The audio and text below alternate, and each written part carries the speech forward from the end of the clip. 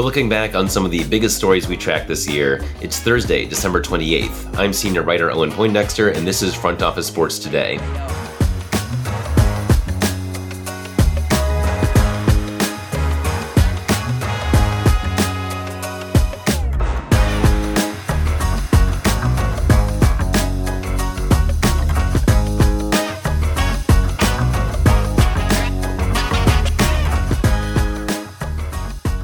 We are looking back at some of the biggest stories of 2023 with senior reporter AJ Perez. Welcome, AJ. Yeah, thanks for having me. So you dove into some of the biggest stories and some of the biggest scandals of the year. Let's start with the Washington Commanders. And this is one of these stories where it kind of gives you a feel for how long the year was, that this was still 2023 and went well into 2023.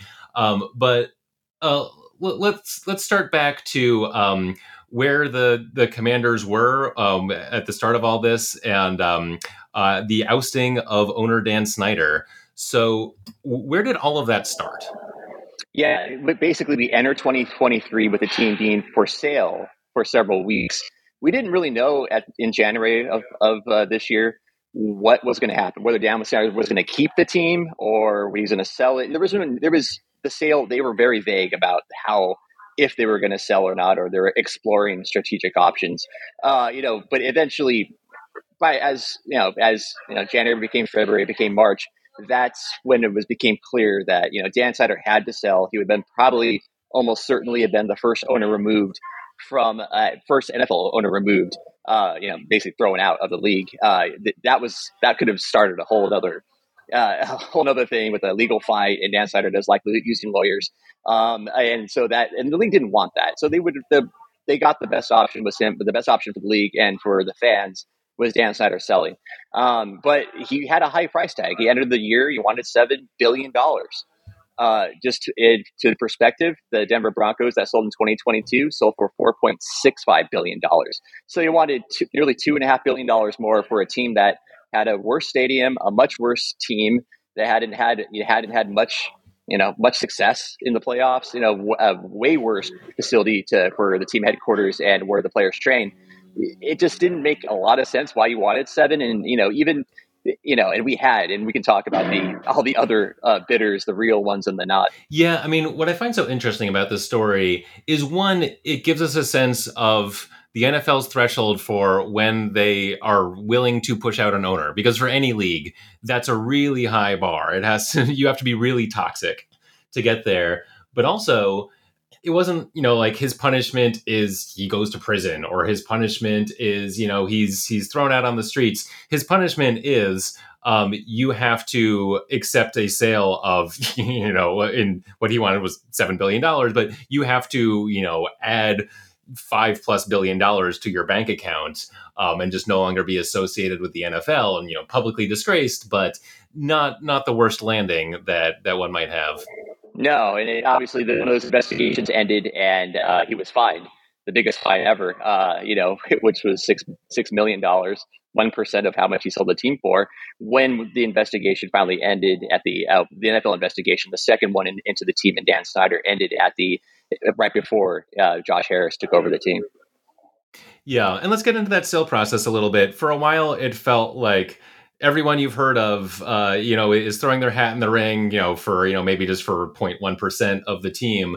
But all sorts of folks were saying, like, sure, I'll take a piece of the Commanders. Who became the serious bidders in that sale? It really was like Tillman Fertitta, the owner of the Houston Rockets. He bid about $5.5 billion, a lot of money, still a record. Still probably I think that would still be the record for a sports franchise in the world. And he didn't feel the team was worth any more than that. So he kind of was, he kind of bowed out. It's like, I'm not paying more than $5.5 billion. It's a lot of money. And then really it was Josh Harris, was one who, he was one of the finalists for the Broncos to get that team. He knew he would have gotten, from my sources, he knew he was going to get outbid by the Walton family. For that team. So it was, so he was looking for, and obviously the Commanders came for sale. Josh Harris is from Maryland. A lot of his, Mitchell Rales also, who's I think it's about just as rich, if not richer than Josh Harris, is the number two partner on this team. So he was still cobbling money together. I mean, he had to, not only do you have to pay the $6.05 billion, you need to have 30% cash as part of the transaction. So and it has to come from Josh Harris in this case. So that's $1.8 billion that he had to basically move his finances around, put his assets into cash, and to move that over. But even to get to that point, we had Jeff Bezos. He hired a banking firm to advise him. He never submitted a bid. And we broke the story that he was no longer interested or no longer in the process, basically. And then we had these other bidders. We had Brian bidders, I should put in quotes. Brian Davis, and then who was a former Duke player who bid $7 billion somehow, which, Bank of America, which was handling the sale for Dan Snyder, really never took it seriously. And Brian Davis ended up suing Bank of America and then dropping the lawsuit days later because it was, that was fun. And then we had the Canadian businessman, Steve Apostolopoulos, who I learned to say his name this year. So he was really, Dan Snyder, people close to him were, sources were telling me, he was a serious bidder. I could never figure out if he had nearly that much money. Like 1.8, we're talking to him. He allegedly put a $6 billion bid. So that is $1.8 billion in cash he has to have, and not Canadian, like a U.S. cash. So it's going to be, there were a lot of interesting side things that we forget about now that were all part of it in the early part of 2023. For Bezos, you said, Harris knew he was going to get outbid by Rob Walton for the Broncos. That felt like, for a little bit, what was going to happen with the Commanders. Bezos has all the money in the world. It's curious to me that he thought about buying the team and then didn't, because Bezos can buy whatever he wants, including an NFL team. And so, yeah, any sense of why he kind of, tiptoed around the edge and ultimately didn't make a bid? There's a lot of very, very rich people that will take a look at anything that comes on the market that's a value or an underappreciated asset. So that didn't happen. He had the Washington Post. He owns one of the biggest houses, most expensive houses in DC. There's local connection with Jeff Bezos, but there was really, and the Amazon headquarters is in not too far from where the Capitals of Wizards want to build their new arena. So in this side of the Potomac here in Virginia. So there was a lot of why is he doing it? Well, the local stuff, yes. There's other reasons that I'm still reporting on. If the next franchise that comes on the market, who knows which one that'll be or when that'll be, because I was at owners meetings here this month and really haven't heard any chatter about the next team coming on the market. But the next team comes on the market, especially if it possibly could be this. It'd be the Seattle Seahawks, where he also has a local connection there, starting Amazon there. That could happen as well.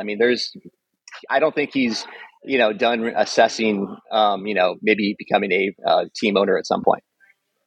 Yeah. No, I was going to ask about the Seahawks because it does, I think they're going to be sold at some point, right? Like that's something of a foregone conclusion. So yeah, maybe he's just thinking, wait a few years, get a team where I don't necessarily have to build a new stadium.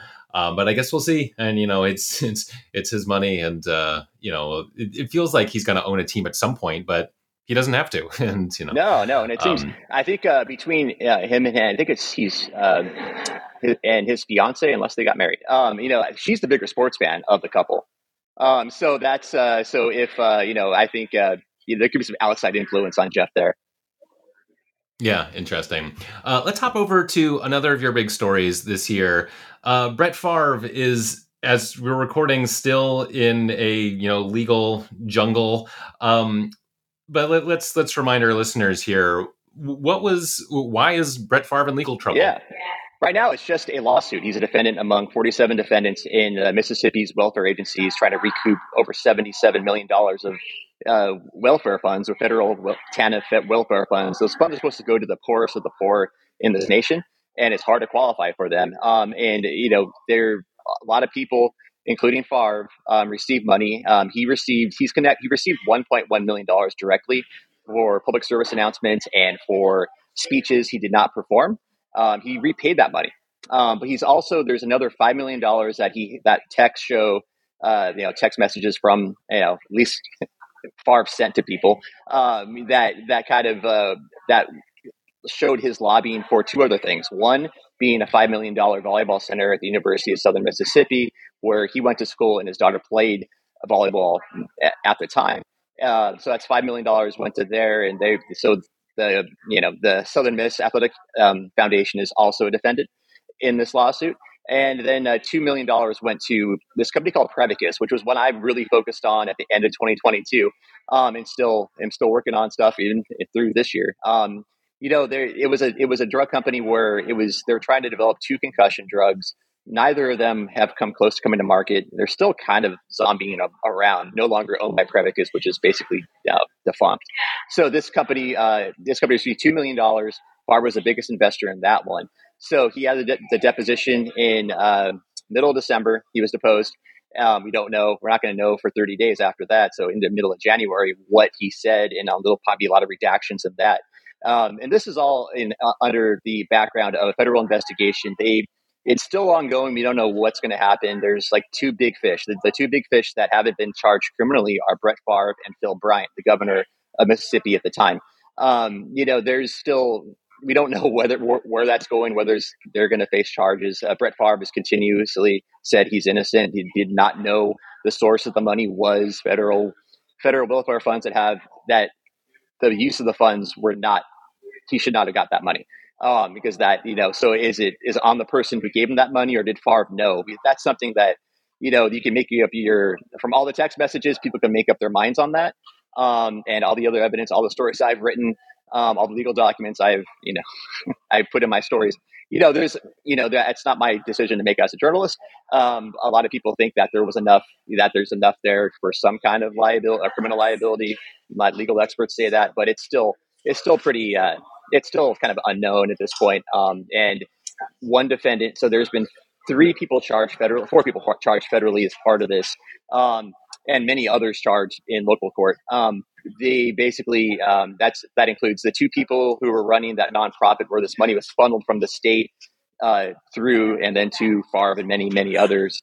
And then there's there's those two. There was John Davis, who is the former head of the welfare agency. He's also been charged. Now, those three have all taken pleas and are waiting to be sentenced because the case isn't done yet. Now, you could say the case isn't done yet because of Ted DiBiase Jr., the $1 million man. His kid has got caught up in this. His trial set for the middle of 2023. Oh, sorry, middle of 2024.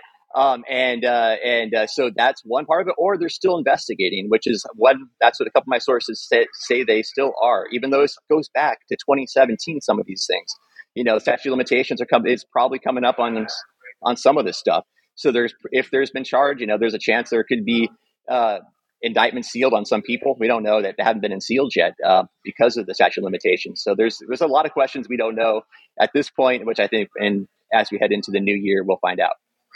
Yeah, and as the legal processes, they take their time. In terms of what Favre could be looking at in terms of legal liability, is prison time on the table here? Potentially. I mean, if he lied to federal investigators during the course of the investigation, that is a felony. Now, if there's fraud, or it's a lot of these like kind of basically white collar crimes, you have to have intent. Did Favre intend to do what he, or did he unknowingly do what basically happened to him getting these funds? Did he not know this, that there were, these kind of very, very restricted welfare funds that he should not have access to? Now we have texts that say, basically, I'm going to paraphrase, like, will the media find out about this? Is that show intent? It's really hard to prove those. The easiest way, the only crime, if we don't know if he did lie to federal investigators, that would be the one crime. Now, whether they're going to charge somebody for that just because and make an example out of them, I don't know. The interesting thing that happened this year is that one of the last things Dianne Feinstein, as Senator of California before she passed, the day before she died, approved the new U.S. attorney for that district, Todd G. So Todd G came in, and 2 months about, I would say, it was late October, early November. So he's only been on the job for like 2 months, in the final 2 months of 2023. So, is he reviewing the case? Is he, he does have a white collar, prosecutorial background. He does. This is his bread and butter. So he may be reviewing stuff and maybe doing more investigation, looking at new things as well. Last one we'll hit on here, and we only have a couple minutes on this one, but you broke the story on Minnesota head coach PJ Fleck and his practices that sort of seem to go beyond just, being a tough coach to something that was more like hazing, or in parts they're almost, I don't want to use the word cultish, but it's sort of in that direction of the kind of regime he ran. So quickly, if you could just describe what you broke about PJ Fleck. Yeah, we had this story in the middle of the year on that talking to several former players, 7 former players actually, and they told stories. This was mostly an issue right when he came to the school. This was back when the transfer portal, the coach needed to sign off before a player could transfer. So, when you come in as a new coach, maybe some of the people don't fit. So it became kind of, he was putting these players through a lot. This, according to them. And the word cult has been used by one of those sources, and it was a lot. It was like, players were spitting up blood and, other things, very brutal punishment workouts. Now that became a big focal point for people to, oh, it's football. Oh, that's fine. It's like, no, these are banned by the NCAA for a reason. And if Fleck did it, and a lot of pushback on that story, but it's not, everything was vetted. Nothing was proven wrong. I'll have more reporting on this probably early in 2024, but we've done open records requests. Nothing that, their narrative was wrong about when they responded to the story, saying that there were investigations. Well, I had the investigation that was in the story. It did not say what the school claimed it said. After my story ran. There was another investigation that was totally pointless that they were trying to rely on. I'm like, I didn't mention that. I mean, you kind of tell as a reporter how they're going to play it. And when you figure this, the school's backing them still, even though they had a very bad season this year, 5-win season. Their starting quarterback entered the transfer portal. Many others have as well. I think they're about to lose a coach. One of the assistants may be going somewhere. So there was a pushback that we usually see in these stories, and like we saw with Lane Kiffin, my coverage of the lawsuit for him, there's this whole, people want to reinforce the football culture that could be toxic, but it's football, so it's fine. That's, these even with NIL and everybody throwing NIL as like, oh, these players get NIL money. I'm like, not every player in Minnesota's NIL is dwarfed by some of these other big schools.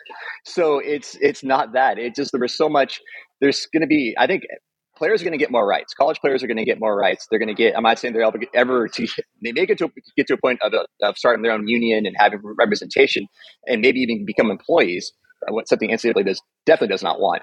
But the players need a voice, and the players' health and welfare need to be taken into account.